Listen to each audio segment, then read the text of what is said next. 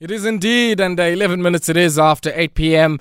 this evening. In our Thought Leader Thursday segment, we shine a spotlight on the world of agriculture, and no better person to help us do this than Dr. Sifiso Ntombela, Chief Economist of the National Agricultural Marketing Council, and he holds a PhD in Agricultural Economics from the University of Pretoria. He's the Chief Economist at the NAMS at the moment, and responsible for trade research and economic modelling, and also, I guess, happens to share the public discourse much of his ideas around how we make sure that we improve productivity, yields in the agricultural sector, but moreover, that we get production to happen where it currently isn't happening, and we get more of it so that we can make sure that every household is self-sustaining when it comes to their food requirements. He joins me this evening, and he's our thought leader.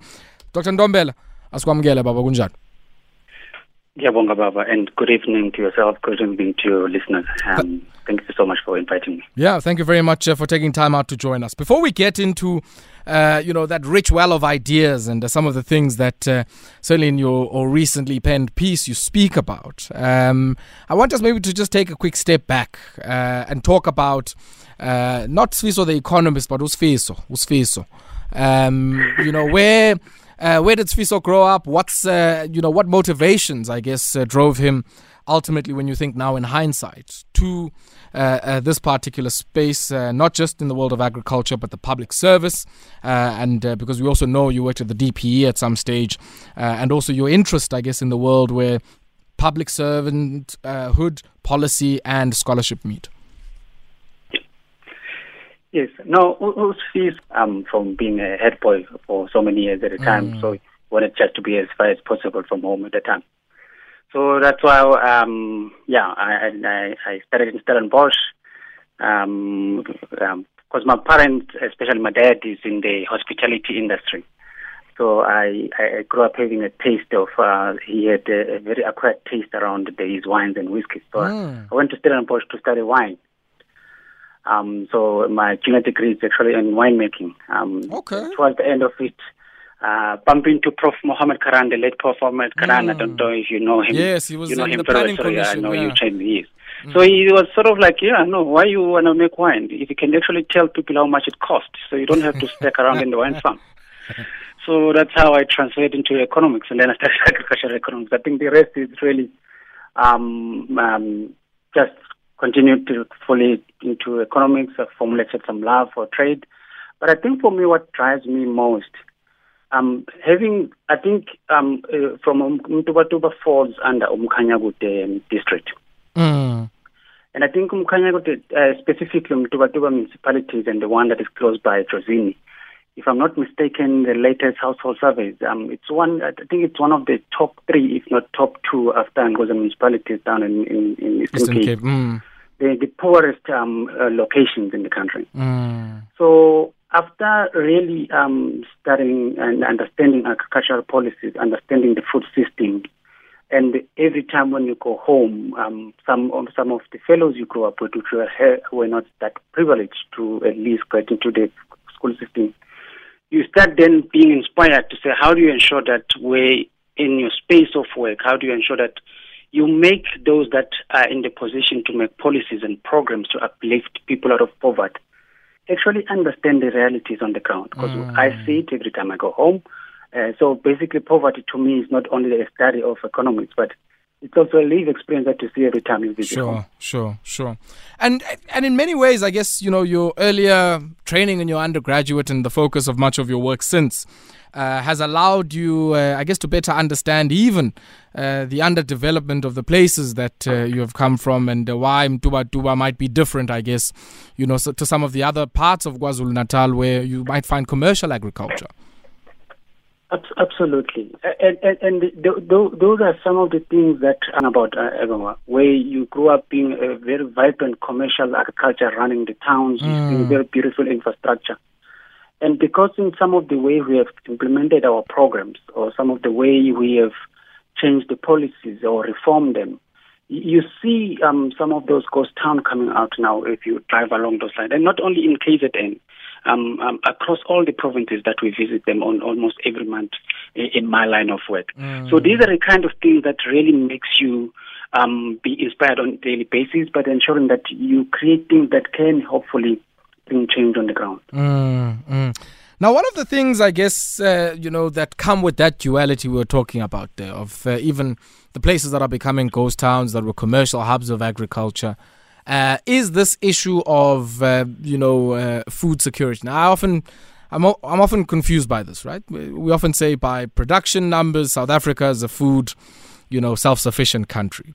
And yet, if you go to some of the places that you've mentioned, Mtuba and Inguza Hill and many other places, you would find many a household that is food insecure. The food doesn't reach right up until the end of the month when they get the grant and all of that. Is that clearly isn't a challenge, I guess, of production? The country clearly produces enough. It's a challenge one would think of how what is produced is distributed and who gets to access it. Awonga, I think, especially us, me and you and other colleagues of ours in the especially Pacific, we often play around with these microeconomic numbers. South Africa, agriculture is the biggest employer, holding about almost over 5%, I think, of the total employment. We are a net exporter. So those are all nice numbers, and it's true. It's not as if we quote these numbers because they're not correct. Statistics release them on a daily basis. And they reflect the nature of what you find there. But I think we often don't realize that the structure of the food system that we have was at the time when it was at the peak and its design was not catered for servicing the entire South African society as we have it today. And when we made those numbers, like for example, South Africa is food secured, which makes everyone to feel comfortable. And you're very right, it's not a function of production. I think it's a function of the structure and the conduct of the food system that we have. Sure. When you look at all our food system, whether you are sitting Dujwa or in the Free State, where he has over 600 animals, live animals. But for him to be able to turn that animals into revenue or income, he will either have to sell them on the auction, and those animals will have to be shipped up into Gauteng because that's where the infrastructure is, and be conditioned so that it can enter into the market. So he's persistently in the lower pyramid of the food chain because he doesn't have the means, and the structure and the infrastructure is not designed to do that. What's the point I'm trying to drive into? During the transition time in South Africa, especially in the agriculture, which is the period around 1995 towards 1999, if I want to push it towards 2001, we made very good reforms which really gave South African agriculture much viable as we have it today. But as we're doing that, we did not put safe mechanism in place that will ensure it increased the inclusivity and the transition and the integration of those that were legislatively and programmatically excluded into the formal agricultural region. And the impact of that is the growing poverty and food insecurity that we see in the country today. And the food insecurity is the function not necessarily of production, as you correctly said earlier on. It's mostly a function of access and affordability thereof. Because the food or the tomato that is sitting in a person who could have easily afforded it is sitting in Vembe because it's coming from those areas. But because of the food value chain and the structure of it, that it has to go through the complex retail system that is also centralized, go through the distribution centers, end up putting a mock-up of over 35%, which takes most of the population out of the affordability. And then there's the waste issue as well, Doc. I mean, just for me, it's mind-boggling. Produce enough, but also you waste a significant amount, and many people are still stuck in great need by the tail end of the month or just before the grants are paid out. Absolutely. The latest numbers put it at between 23 to 30% of the food that we are unable, which is wasted and doesn't go into people's plates. So those are some of the inefficiencies that we currently have, which really needs to be looked at much closer. Because if we could also shorten those. Doctor, sorry about that. Sorry about that. Yep. We need to go. as colors as $8. I don't know if we're going to be getting some adverts as no but we need to go and quickly check what's happening. And then when we come back, I want you to unpack, I guess, how we confront some of these inefficiencies. And you're also suggesting that there might be a role for public servants or people working in the public service who know a bit about policy to start producing some food themselves. It is indeed, and 24 minutes it is now after 8 p.m. and you tuned in to Metro FM Talk here on the Mighty Metro. We're in conversation this evening with our thought leader, Dr. Sifiso Ntombela, Chief Economist at the National Agricultural Marketing Council, and just talking, I guess, about the production of food in our society and some of the massive questions around how what is produced is distributed. And why, alongside so much abundance that some of it is wasted, do some people still have challenges in meeting some of their food needs? I just recall, a few days ago, there was a big debate I was involved in around this issue of stunting, which happens, I guess, in the first 1,000 days for many young children, least of all in many of the places that the doctor was talking about. And a big driver of that is the absence of the type of nutrition that children need in those very early and formative days. And Dr. Ntombela, you're saying a big part of this has to do with inefficiencies. How do we confront some of these inefficiencies from a distributional perspective so that we don't have the type of stunting, we don't have the type of household food insecurity that we see in many parts? I think there's a couple of interventions or areas or pressure points that we have to look at it. I think one of the key things that we need to do, in my view, is to really rebuild the knowledge of agriculture and rebuild our agricultural colleges and link them, and even agricultural schools, because they tend to provide practical agricultural solution on the ground that is also localized into that system. When you go to Fort Cox in the Eastern Cape, or you go to Sidara in KZN, and rebuilding that capacity and ensuring that we also find correct people on those universities. One of the areas which I'm actively involved is really rebuilding our profession and ensuring that we also close the gap between your former black universities and your former white universities, so that when you come in, you have a general knowledge that can be applicable, and ensure that those provinces that have different commodities, they are able to access information at the local, at close range for their producers and so forth. So, we, as the Vice President of Agriculture Economics Association, we really drive on that with universities to say, let's close that relationship and that gap between the centers of knowledge generation with the Farmer Commodity Association on the ground, and also the departments of agriculture in those provinces, so that people can easily access that information. I think that's the first one for me, access to information, so that you really, because once you have information access, your decision-making process is enhanced. The second one, which I think we need to really rebuild, is those service centers that used to provide services into our rural areas and our agricultural centers.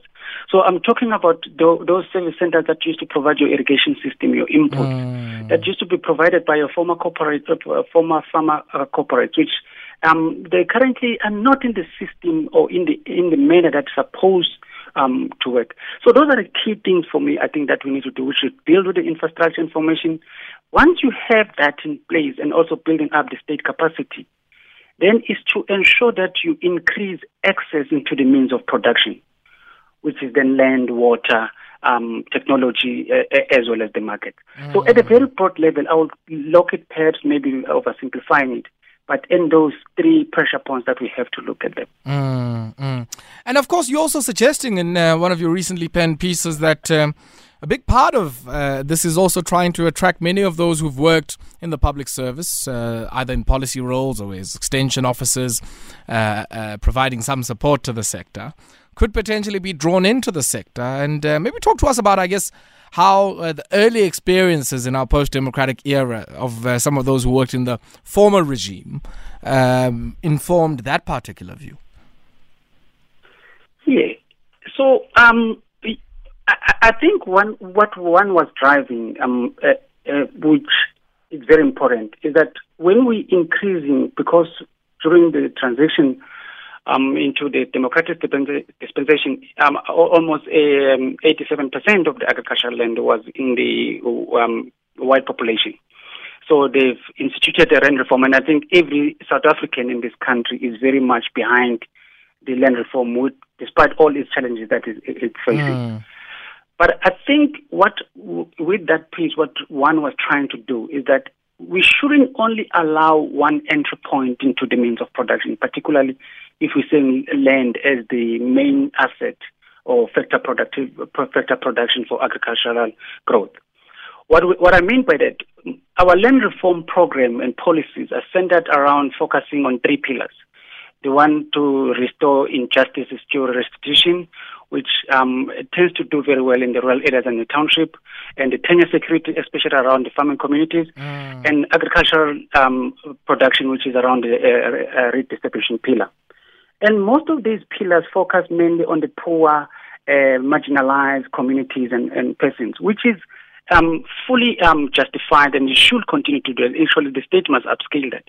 But what we're saying is, or one what to say is, you've got to be able also to allow those that are either in some form of working place but have interest to go into agriculture, because entering into agriculture is the most expensive decision you can take. Land is very expensive to take. So allow those that have means, so that it's either you blend and you de-risk their initial investment, and you incentivize them to actually come into the agricultural space and be able to produce. Because you'll be reducing the age gap, because most of them, they tend to only get into the agriculture after they retired into the state. So you're perpetuating this old age generation of farmers.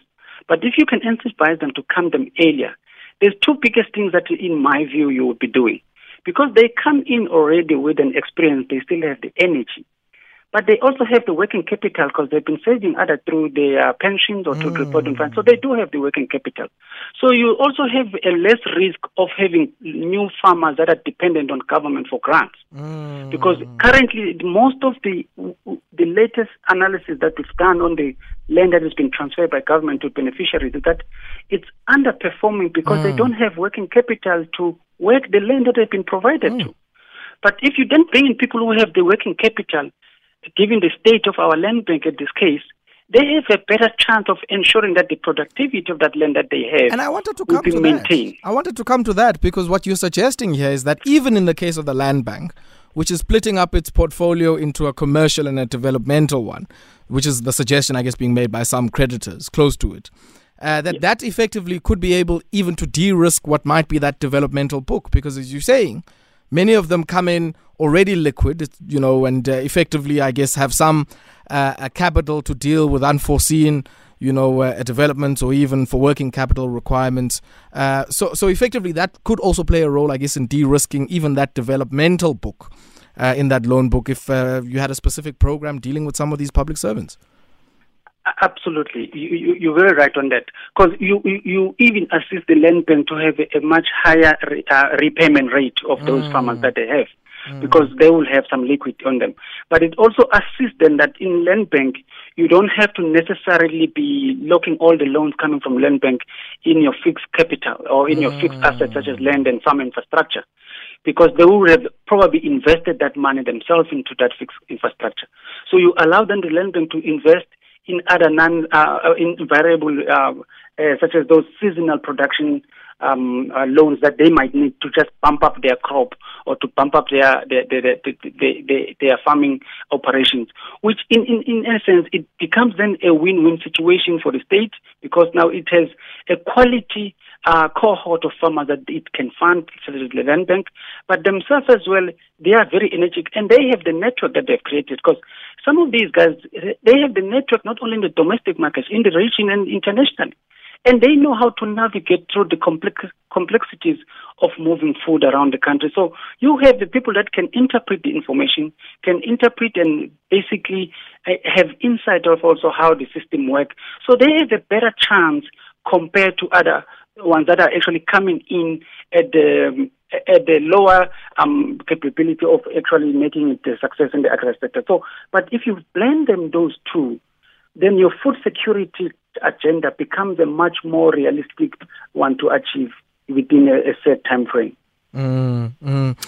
It's interesting, that you raise these issues, because I guess the other problem, if you speak and let's talk about agro-processing just for a second. If you speak to any producer who is needing some raw product that comes from the agricultural sector, it might be raw milk, it might be, raw nuts, or, any other product that is then put into a processing operation. Many of those industrialists are suggesting that, scale is the name of the game. They are in need, if they are to expand even their own plants and operations and expand employment linked to that, they need new areas of production. I mean, I certainly know it's the case for some in the dairy space in the Eastern Cape, and some producers even in the feed game who are saying, if you can produce more of this yellow maize, then we potentially could give you offtake agreements and all manner of other things. In your view, I mean, have we considered that, especially in what used to be the former homeland areas? So KwaZulu, Ciskei, Transkei, Kazankulu, Leboa, Venda, and all of those places where there is production happening, but one wonders whether it's happening on the scale that at least, would allow for some contest and competition in our food system, not just at a retail level, but even, I guess, where the processing and the milling is happening. I think it's promoting and preserving. But I like the fact that you've mentioned some of those areas where, if you look in my area where I come from, in the northern part of the KZN, you used to have one of the most profitable and really a core of the economy in that area, which is Makatini Kotini Gene. And that has collapsed. But that allowed, because it was centralized in that area and it was localized for farmers, even if you were producing a cotton in the scale of 10 hectares, because you don't have transport cost, you were able to provide that into that cotton gene and still be able to survive and make profit. But all those have been led to decay over the years. So now, if you are a cotton farmer, you have to cater the transport cost and cater for the scale so that you can be able to still transport it into breadth area where now the infrastructure is sitting. So I think it boils back to what I said earlier, to say, if we tend to blend the system, where we still allow the large scale, the more complex and structured value chain system, that's still perfect. But also then when we localize this food system, because if we are producing a dairy in East London, so all those farmers around there, if the dairy is there, you don't have to transport it into Gauteng or to other areas.